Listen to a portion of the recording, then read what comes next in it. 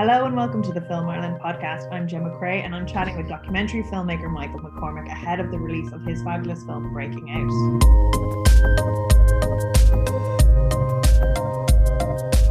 Hello. Hello, Gemma. Thank you so much for chatting with us, Michael.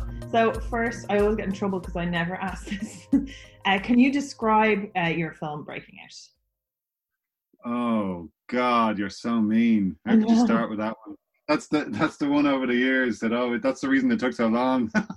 Elevated pitch. You have to have it down. Oh, I know. I'm the worst at these. I'm like, it's all about the nuanced. It's all about structuring things in such a way and non-linear storytelling. Like these are the difficult ones. But yeah, just the log line or whatever you want to kind of book order. Well, the log line would be that Fergus O'Farrell was told at 8 years of age that he'd be dead by 20, and yet he lived a long and full life, full of love and music, and created a very special story that runs like a fairy tale, really. And I changed the log line over the years so many times because I honestly still don't know, and thanks be to God that Elements are on board, because I suppose the worst part of it for every filmmaker is how to sell the film, because I know I've made the film I wanted to make. I know that it's that it's the story I wanted to tell, but it's actually trying to get across what this is, because it's a little bit, on paper it sounds like it's a music documentary, but it's not really. It's the story of a life, but it's not really. It's a little bit of a fairy tale. It's a little bit bonkers. It's funny. It's tragic, and it's uplifting. It definitely is all of those things. You do get your emotional roller coaster in there, and it has a fantastic soundtrack. Like, I'd say. Did you know the soundtrack? I would have known those songs, but I hadn't heard it.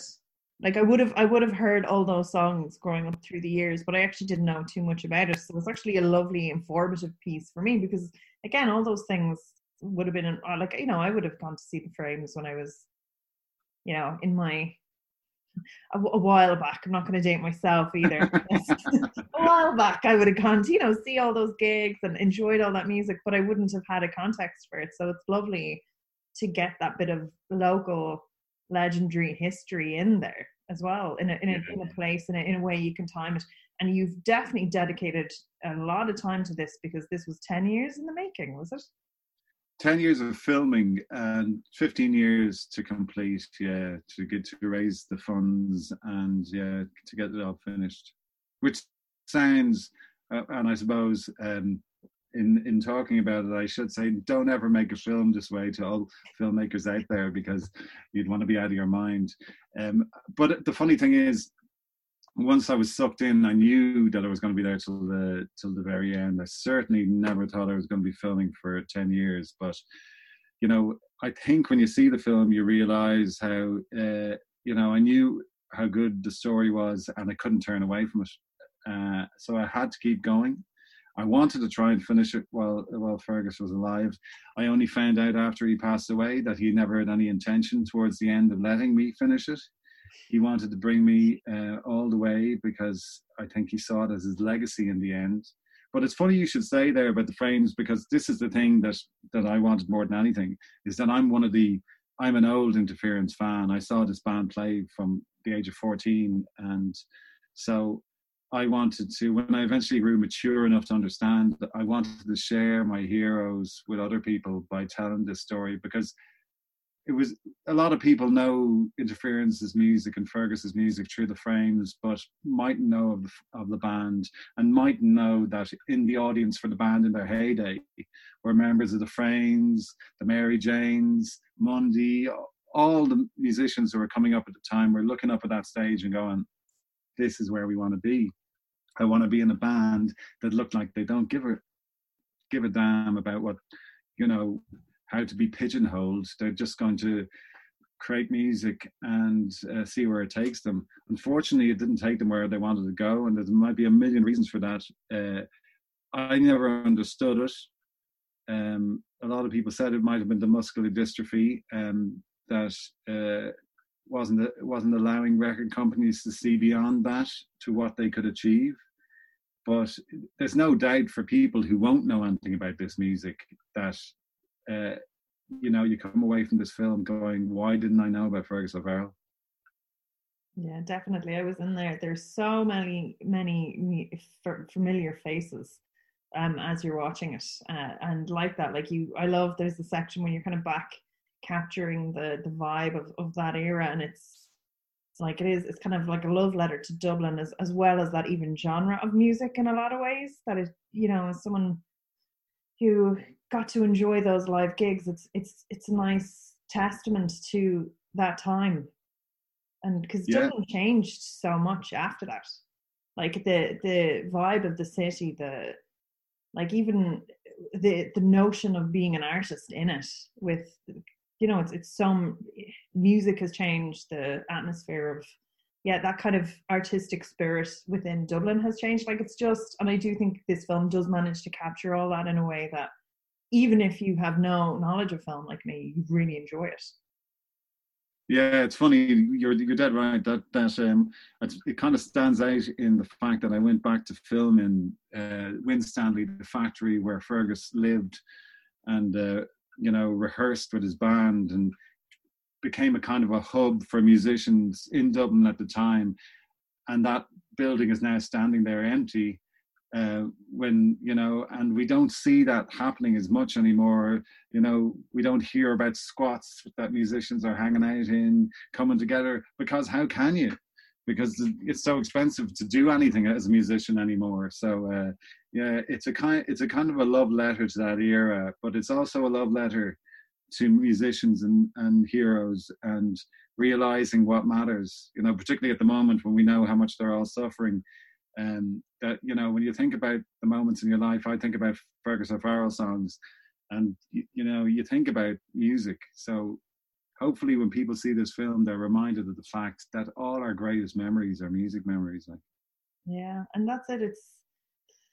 There used to be, like, the whole notion of being a musician has changed. Like, you don't make money from music, you make money from the merch, and if you're not of a certain size, you're not going to make it. And that's kind of sad, the notion of being a professional musician. Like, even if you look at the era that we're in now with COVID, like the amount of people that have been screwed over because you make a meager income from gigs and from merch, and yet how many people are listening to your songs on Spotify? Like hundreds of thousands. And then it's gone, and the government is like, book up, Sonny Joe, get over it, like, retrain and be a digital marketer or something. Like, I don't know, it's shocking.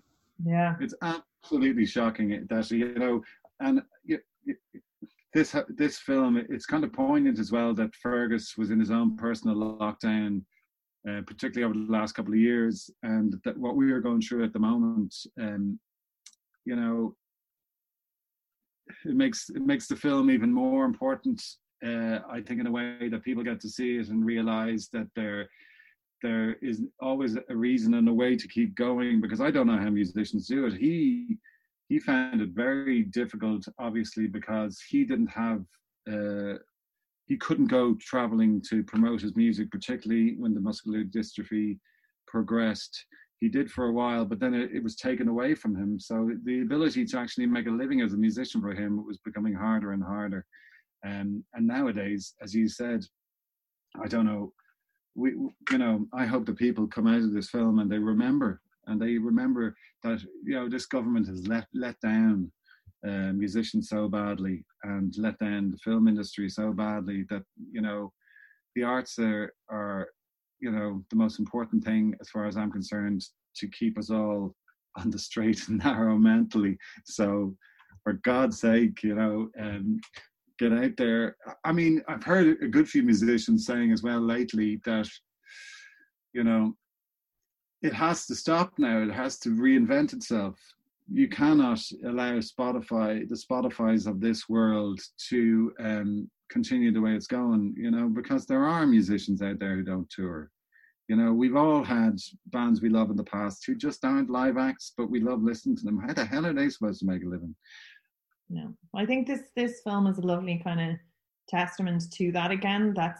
It's nice reminder of things that we can lose if we're not careful and don't support people and don't throw your favorite musician a few quid on Patreon.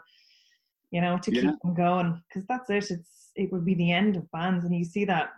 That's something, again, I don't want to kind of give too much away for the themes of the film, but you see that about, you know, these small losses, and you know how people are coping with them, and the dynamics of the band as well. Like, you're just that. I think it's okay to go into that, Gemma. I mean, it's a beautiful line from Ferg about how, you know, every time the muscular dystrophy took something away from him. I mean, he was initially standing at the mic singing, then he was playing the guitar, that was taken away from him. Then he could play the piano in a certain register, which allowed him to write different songs.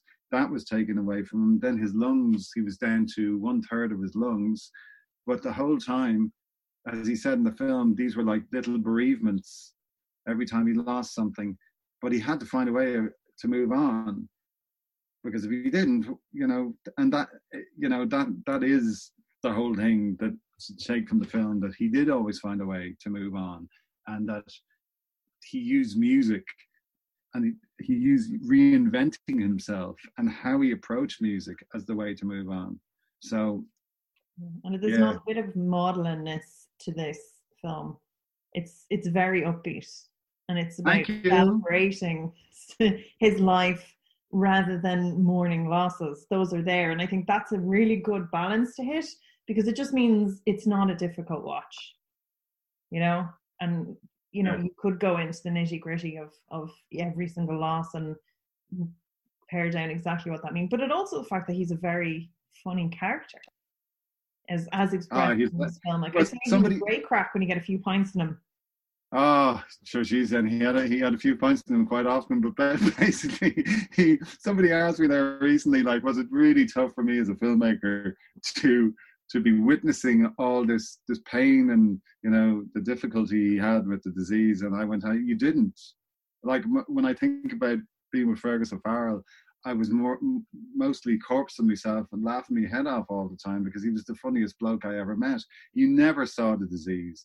He didn't allow you to, because he had too much. Once he had you in his company, he had life to live. He did not want to dwell on it. So you're right. It was so important that this film wasn't maudlin. It was so important that this film was a reflection of his personality, which was a really funny bloke who was extremely talented and knew how to tell a good yarn. But no, definitely a disgusting disease, but it never defined him. So I'm just going to talk about yourself a little bit. So can you tell me about how you got into filmmaking, and where did your inspiration for your art form lie? So I got into filmmaking like a lot of people. I suppose back in the day, it goes back as far as Interference and Ferg, but I would have been playing in bands. And when I was in the band, we were making our own videos. And when you start dabbling in something like that, you you find you just stumble. Like, I feel very fortunate. You stumble into wanting to make something as good as possible, and you want to find out more about how you can do that. And then you realize in a very short amount of time that what you are is a storyteller. That at one stage you're questioning yourself and you're saying, "Am I a director? Am I a producer? What am I doing here?" And then you realize, as you go from project to project, and it might be in different genres, from documentary to entertainment, and then you say, actually, what you're doing all the time is, and the reason you do this is to tell stories. If you can tell a story well in in a short form or long form way, that's the buzz for me. And obviously, it goes without saying that if you shoot with somebody over 10 years, you have a bit of a challenge in trying to find a way of telling that story well. So I would say immediately that, you know, to anyone who's a filmmaker who has a brilliant idea for a project like this, do not make a film this way, because it is just not sustainable. You can't build a career on making films over 10 years. But at the same time, some of my favorite documentaries are films that took this long.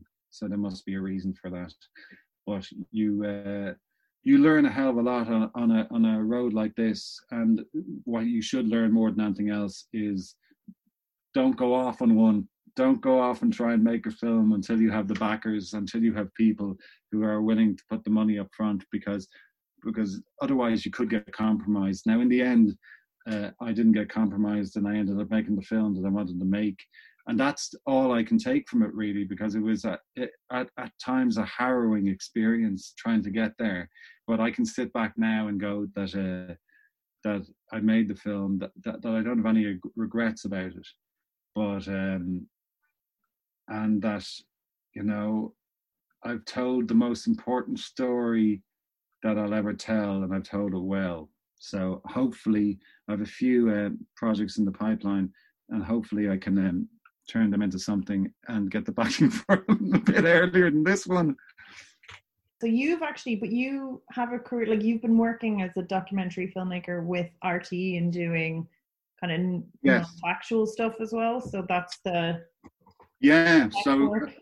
So I've made many documentaries with RTE, and you know, it is a different world. Sometimes you're constrained by budgets, sometimes by time. So it's a great learning curve for if you're basically in it for the long haul, and if you want to make sure that everything you produce is up to standard, you find out how to tell stories and tell them well, and to collaborate with people properly, and to find the right collaborators, and know how to work with a team, because working on your own is a pain in the hole, and it's so much more fun actually bringing any project to fruition with a group of people. So in RTE, the greatest thing about RTE are the people that I've worked with there over the years, from brilliant cameramen and brilliant editors. You know, they're the people who've taught me, you know, how to do it. You know, sitting in an edit suite with an editor who starts shaping a story for you before you know how to, and you're kind of sitting there in awe. You're going, oh my God, I would not have thought of that in a month of Sundays.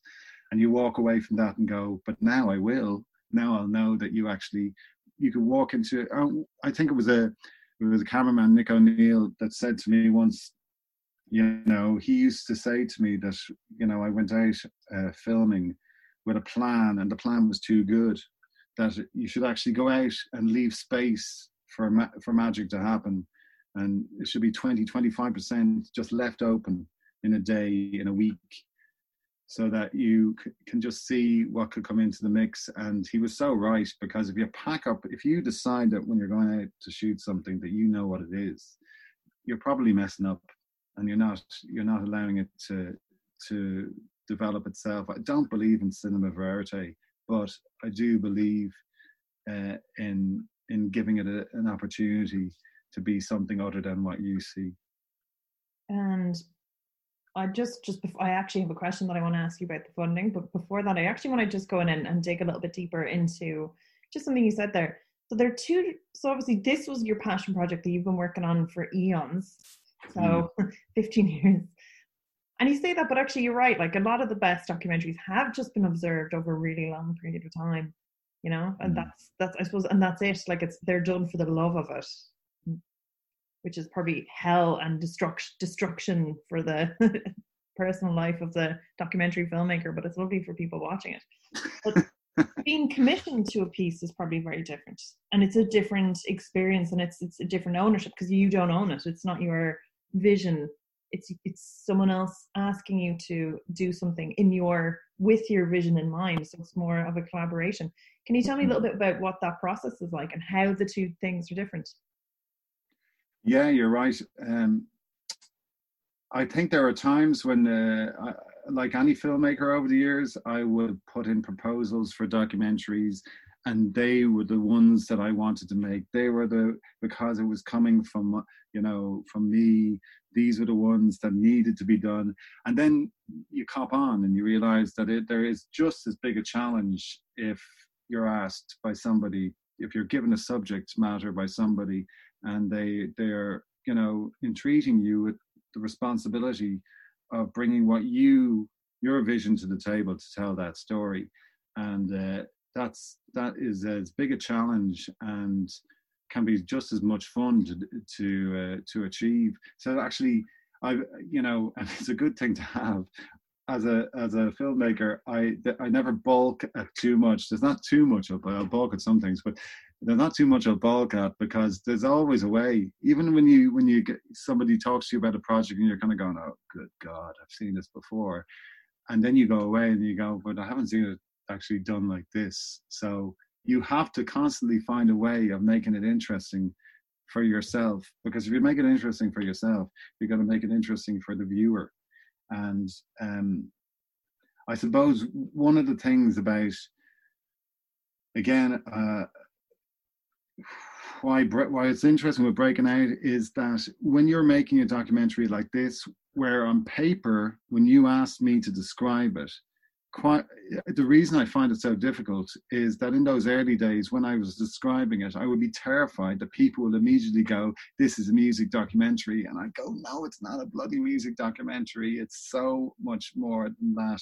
You have to,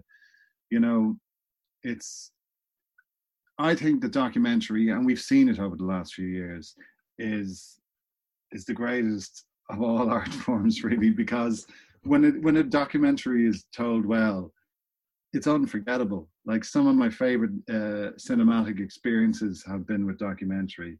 I remember walking out of Capturing the Friedmans in the IFI and walking around for a week going, what the hell just happened there? Oh my God, my head is wrecked. It was just the most, that's what you want. You are walking out of Hoop Dreams and just with your heart beating at 200 miles an hour, and you're going, oh my God, what an amazing story told so well, and you feel like you know the people on screen, and you feel like you lived it with them.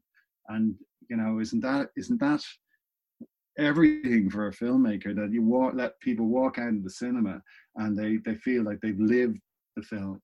That's what you want more than anything else. All my life, I've looked up to him. I've revered his band, his songs, and his voice.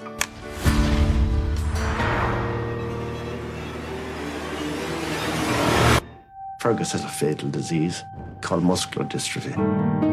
We always said it would never be easy. When Fergus was 8, a specialist said wheelchair by 12 and at 18. This is a huge eagle of a soul trapped in a very limited physical body. Music was something that I had to do. Oh, yeah! When we did a gig, it became like a huge special event. It was magical. Ferg was like our Jeff Buckley. This quest for perfection. With the record companies, it says we're not going to get a return out of this. Fear of his disability and kind of some sense that, he wasn't long for this world. I can't live without Fergus. He's my power. What happened with Once was that feeling that if you want great songs for your film, call Ferg. And I love her song. If someone had told me that the song I wrote was going to be performed at the Tony Awards, dream come true. Radio City made her fall. Good morning, Ireland and the world. With the degenerative condition, it's a continual losing of things. When Ferg calls you, it's like a call to arms. What I really want is for him to put this record out while he's still alive. It helps to have a bit of madness in you. I love you. He's hungry for life. I can't play the instruments anymore, so instead of playing instruments, I have to play people.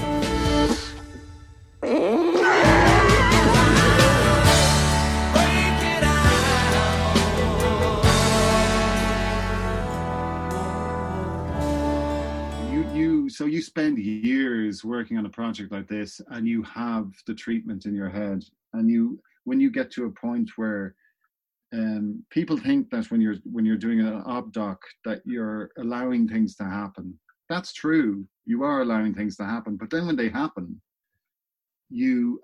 but you're pointing the camera in a certain way when you're allowing things to happen, because it's what you want to cover. And then you have it all in your head. You walk away, and sometimes you film for a weekend and you walk away going, I'm using nothing that I just spent the weekend shooting. Absolutely nothing.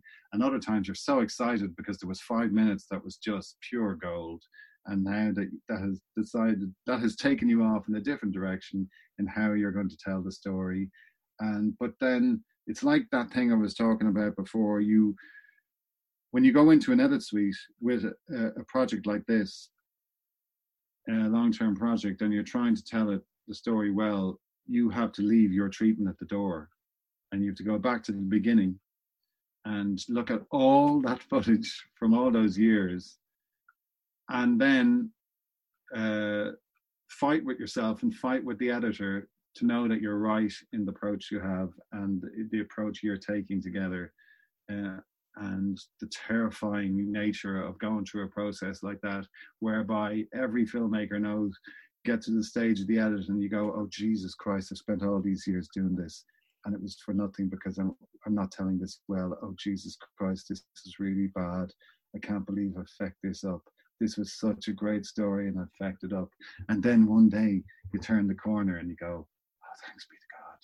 You can see the light. Across everything. That's all the musicians are doing the same. You're like at one stage you're sitting over your treatment, you're like, this is awful. What's wrong with me? But it's kind of the creative brain as well. I think it has different settings. I think you have like a create setting, you have an edit setting, and it always looks the worst when you're in the edit culling setting. Yeah. Like when you're in the creative setting, you're like, this is the greatest thing that has ever existed. And then when you kind of get down to kind of starting to cut things out, it's almost like it turns a switch and it's like, no, you're going to cull this. This is crap. Trying to go like, what's if the most miserable person was watching this, what would they think? Well, it's very, very true. Would you prefer a deadline? So would you go, okay, well, if this was, say, you were saying that the funding was difficult to get, and I just want to double check. So you were filming for 10 years, so presumably you didn't have like a year of funding to get it out and to get it into the FLA or anything like that.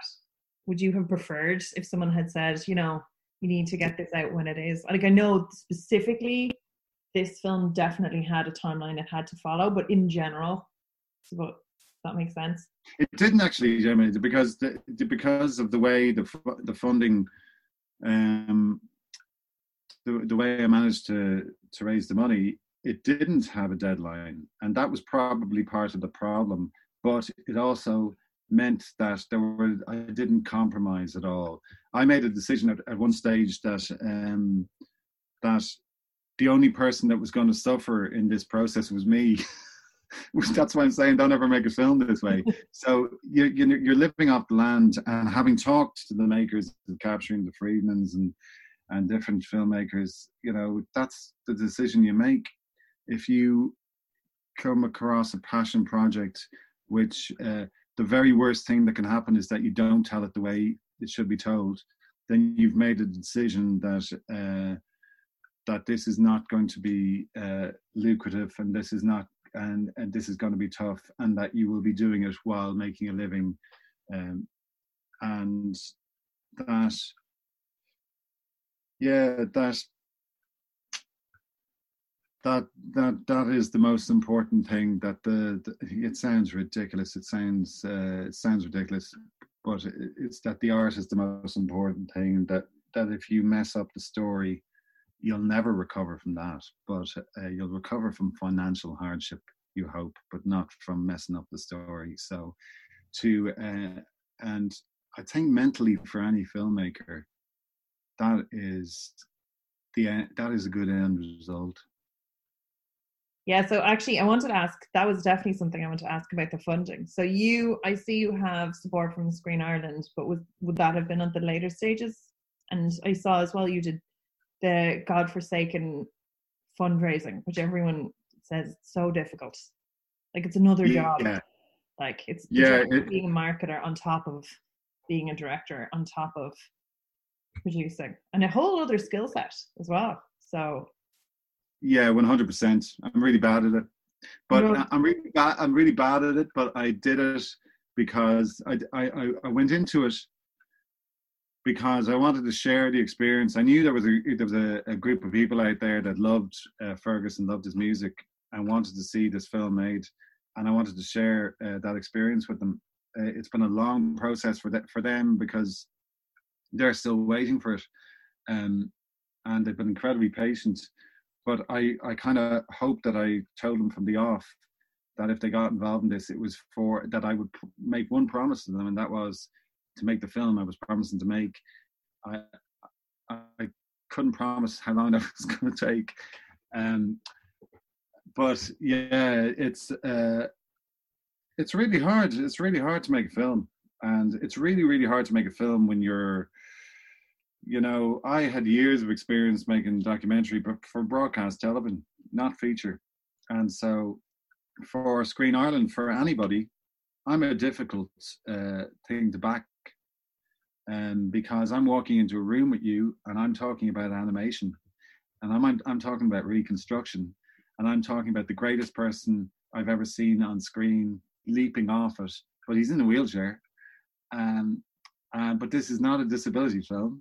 It is so much more than that, and it's not a music documentary.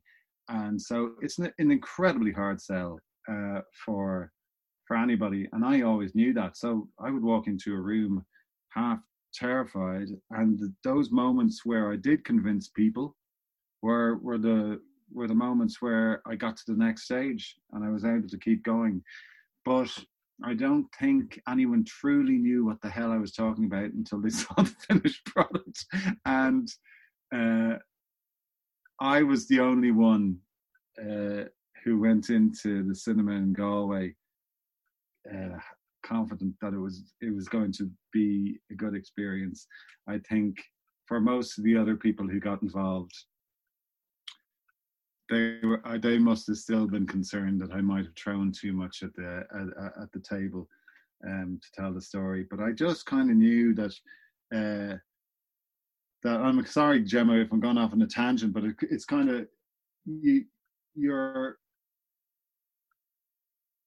Like the first time I filmed with Fergus O'Farrell, I knew that he was amazing. I could watch him all day. I said, if I can get his personality on screen and I can tell his story like that, everyone's going to love him and going to love the film. So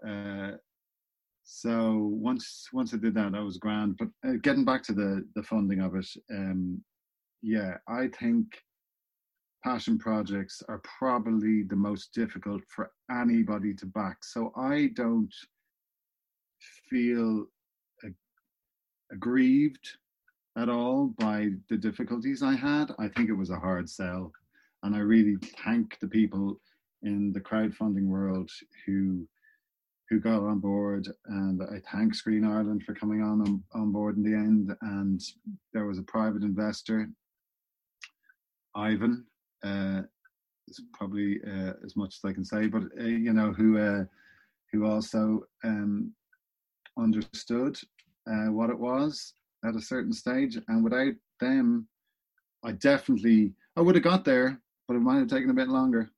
Yeah, that's it. They say as well that in childbirth there is a chemical that's released in your brain that eventually makes you forget the process. So I wonder, if there be this, like, you're like, oh my God, I was 15 years the worst, so long, and then you get it out there, you get it to the world, and people start enjoying it, and you get good feedback. And when you forget all that now, when you be like, oh, I can't wait to start the next 15-year project. No, you must be joking. I know I've heard that as well before. No, absolutely not. It was harrowing. I woke up with, do you remember that nightmare you used to have when you left school for about 10 years afterwards, where you woke up and you were still doing the Leaving Cert the next day? Well, I had that for over 10 years with breaking out, because I was terrified I would never get it finished. I was terrified that it was all going to come to nothing. I was terrified that I wouldn't follow through on the promise I made to Ferg to get it finished. So yeah, no, I would not go back into that process again. I would only I think the like I said, passion projects get made in a variety of ways, and it's normally a difficult process, but making films is difficult, and you need all the support you can get. and you need to surround yourself with people who believe in the project. Going on solo runs is bad for your health. Yeah. Well, so shooting it was a piece of work, but I imagine editing that much footage is as difficult. Was the edit process something you were doing continuously, or was it something that you went, okay, at the end, I have a room full of memory cards and tapes? Go back to Yeah. Beta. I mean, Yeah. I mean, I had stuff on SP. I had XD Cam. I had DigiBeat. I had, well, for my own reasons, I shot on different types of formats, Super 8 as well. But so you have all those formats. So you are editing it as you go along because you're trying to sell your project to people. So you're cutting little sections of it. But when you go into the edit with the editor that you've brought on board, you go back to the very beginning, because all editors, and certainly the ones that are worth their salt, they may listen to you saying that you know what you want and you know what your treatment is, but no editor believes any director. So they go back to the very beginning. They look at everything and they know then what is there and what isn't there. And that's a very important thing, because as you get later into the process together, you both know whether or not you have the coverage for a certain thing. And I had 10 years of footage, and then I had the opportunity to look at that and then decide how I was filming the rest of it, and decide what was and what wasn't needed to tell the story. And I had an editor that I'd chosen to work with in Mick Mahon that wasn't going to let me away with anything and was going to challenge me on everything, and he did, and that's what I wanted, because I knew how close I was to it, and I knew that if I didn't get challenged, there was a chance I would mess it all up. So you do edit as you're going along, but then you have to go back to the very beginning. But getting so close to the edit and editing after that many years of somebody that you presumably get to know so well and get to know their friends and family, it must have been a very emotionally difficult edit. Yeah. So there's a scene in the film with Glenn Hansard which I call the ultimate duet towards the end of Ferg's life. And he died 2 weeks later after filming that. So I didn't go near the footage for, well, actually, I probably shouldn't have gone near it as soon as I did, because I spent a fair amount of time grieving. And in fact, I'd say I was grieving for, a fair bit of the edit process as well. And it wasn't until I got over the grief that I was able to really concentrate on the job at hand and get down to the nitty gritty, because he became like a brother. He was one of the best people I ever knew, the funniest fecker I ever knew. All the funny people in our lives are the people that, get us through, and he was that for a hell of a lot of people, and he was that for me. So it is a difficult experience. It's a difficult experience every day. And again, I remember meeting the director of Capturing the Friedmans, and he asked me about my journey very graciously, and I said to him, "Do you ever leave it behind?" And he said, "I'm in court next week with somebody in Capturing the Friedmans." And he said, "And no, you don't, and you're never going to leave it behind." But how could I? I mean, but as I said, I'll walk around. The grief is gone now, and now it's a celebration of him. Yeah, I know. I was just picturing that, to kind of surround yourself with somebody every day after, watching that, and then knowing their friends and family so well that I could just picture it being just horrible, like just very, it's almost like slapping yourself with a stick all the time. Like it's just kind of any thought or anything like that is just reopened and oozing. I was like, yes, and you're reopening it again now, Gemma.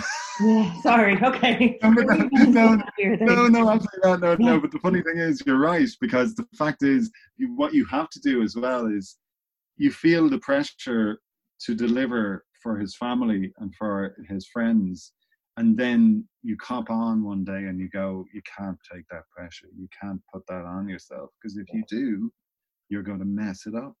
So you have to ignore all those factors when telling somebody's story, because everybody has a different way of telling the story, and every single one of the people who knew him, including his sisters and his bandmates, would tell this story differently. So whenever I'd meet them, I'd say, and they'd be intrigued. They'd be going, what's it gonna be? Is it gonna be you're gonna tell the story the way I tell it? And I go, no, I am not going to tell the story the way you tell it. This is my film, and I'm telling it the way I'm telling it. So you can beat me up about it, but it's not going to be the film that you would make. And that you just have to make sure that people know that and understand that. There's a million ways of telling Ferg's story, just like every story, and this is just one. You do that really well you get the two perspectives in where you're interviewing him and his wife about how they met with the pens, with that little animated sequence. Like, it's really nice, like just the way it's kind of interspersed, and then the animation is gorgeous. But it is, you get two slightly different perspectives, like, and then he's like gets hit in the eye. Like, it's very warm, and I think that's again a lovely way to relate to the whole film, where it's a very kind of warm but funny, like, and there's humor throughout, even though it is again very sad. So you do, like, it's a very easy watch, because those moments, the humor is there, the warmth is there continuously. Yeah, thank you, because that was important, because if that's how he got through. That's how he got through life and a disgusting disease. It was with humor, and humor and music. That should be the title. I'm changing the title now. Humor and music. That's the title of the film. That's what I say elements will love that. Just email them now, and I said, if you just lied, just change it now. November 6th. Just get them to email everybody. Be grand. Yeah, totally. But no, that's he was. Yeah, that is exactly it. That you have to. I knew I was going to break people's hearts. In fact, I remember Mick Mahan saying to me, the editor, at one stage of the edit process, he said, "Oh my God, you are just going to kill people here. People are just going to be in floods." And at that stage, I turned the corner. So I said, "Nope, it's okay. We're going to give them, we're going to give them relief. And, at the end of it, they will have gone on the roller coaster, but they will feel uplifted." That is the whole thing about Fergus O'Farrell, that it's an uplifting story. If I live my life as well as him, I'll be happy. Excellent. And then coming back now to the most important thing, I suppose the focus of it all would be the music, the sound mix, because it's a very important thing on a film like this to get right. So what was your decisions there? Were like getting people in to work with songs and getting rights to stuff? I suppose they only go on music if they didn't have a record deal. That would be a little bit easier, but sometimes, especially for I if I told you that story, we'd be here for a week. But it involves a publishing company in America, and it involves 2 years of negotiation, and a very difficult process. A very difficult process, but at the end of the day, I think, like every element within musicians' lives, from the publisher to the way music is sold, I think they need to be working on behalf of the musician a bit more than they do. I think it's important to that publishers realize that vehicles like this are sometimes the only way to get somebody's music out to the world, and that they should be seen as a positive thing. And quite often institutions don't know their artists as well as they should, and therefore make it more difficult for them to get their music out there. So I worked with the amazing Morris Caesar, who is a composer who worked with Jim Sheridan for many years, and was also a member of Interference, and a wonderful individual. And when I approached Morris and said I'd like the underlying soundtrack to be allusions to, or a lot of it to be allusions to Fergus's songs, some of which Morris had co-written with him. So he knew where I was coming from, and so you get these really beautifully more subdued versions of songs like Gold at certain points in the film. You get allusions to other songs, and I was so delighted. But it was like I was saying earlier, like you find the right collaborators, and when you're working on the project this long, you gain the trust of the people involved. So Morris was one of those people whose trust I needed to I needed to get that trust, because you get that trust on a long-term project, and then they're going, where the heck is the film? What's this guy? Was this guy a total waster? Was he, he said he was making a film. What the heck? What's taking so long?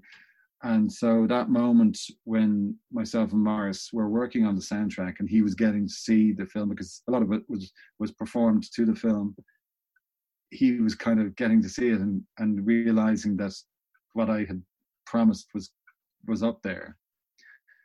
And as well as that, you're also using music from a guy who was recording constantly, a huge back catalogue of music, and you want to make sure that you use the right music. I mean, there were times I filmed with him, and he'd be recording in the middle of the night after a few too many scoops,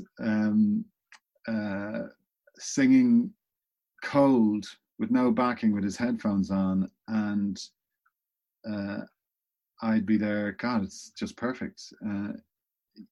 And you'd use that ahead of the piece that was recorded in studio or recorded in, on stage somewhere. So you're dealing with the legacy of what is a really serious body of work, and if you get that wrong as well, you're also, if somebody had walked out of the film and went, yeah, he was okay. you'd know that there was something wrong, because the music was so good. So but you can very easily, if you go back and pick the wrong live concert from Led Zeppelin, the one where Jimmy Page was slightly out of tune, or Robert Plant had got a little bit pissed before the gig, and you use that to show people who Led Zeppelin were. It probably wouldn't. I've seen it in music documentaries where they've used a piece of music for somebody and they're slightly off key and they're going, oh God, why did you use that piece? I know you probably thought that it was being real, and but good God, the audience are only hearing this for well, maybe not in the case of Led Zeppelin, but in the case of Fergus O'Farrell, a lot of this audience were only hearing him for the first time, and he was going to be heard in the best possible way. And I think he is, and I think he's captured in the best possible way. I think that's what this definitely does, and it's a beautiful homage and a celebration of his life and his work and his music, and you've done a fantastic job. Thank you, Jenna. Most definitely. Thank you. Well, thank you so much for chatting with us. No problem, Jenna. Really enjoyed that. I can't wait to see the next, in 30 years' time, what the next one will be like. Just kidding. But no. Don't curse me. No.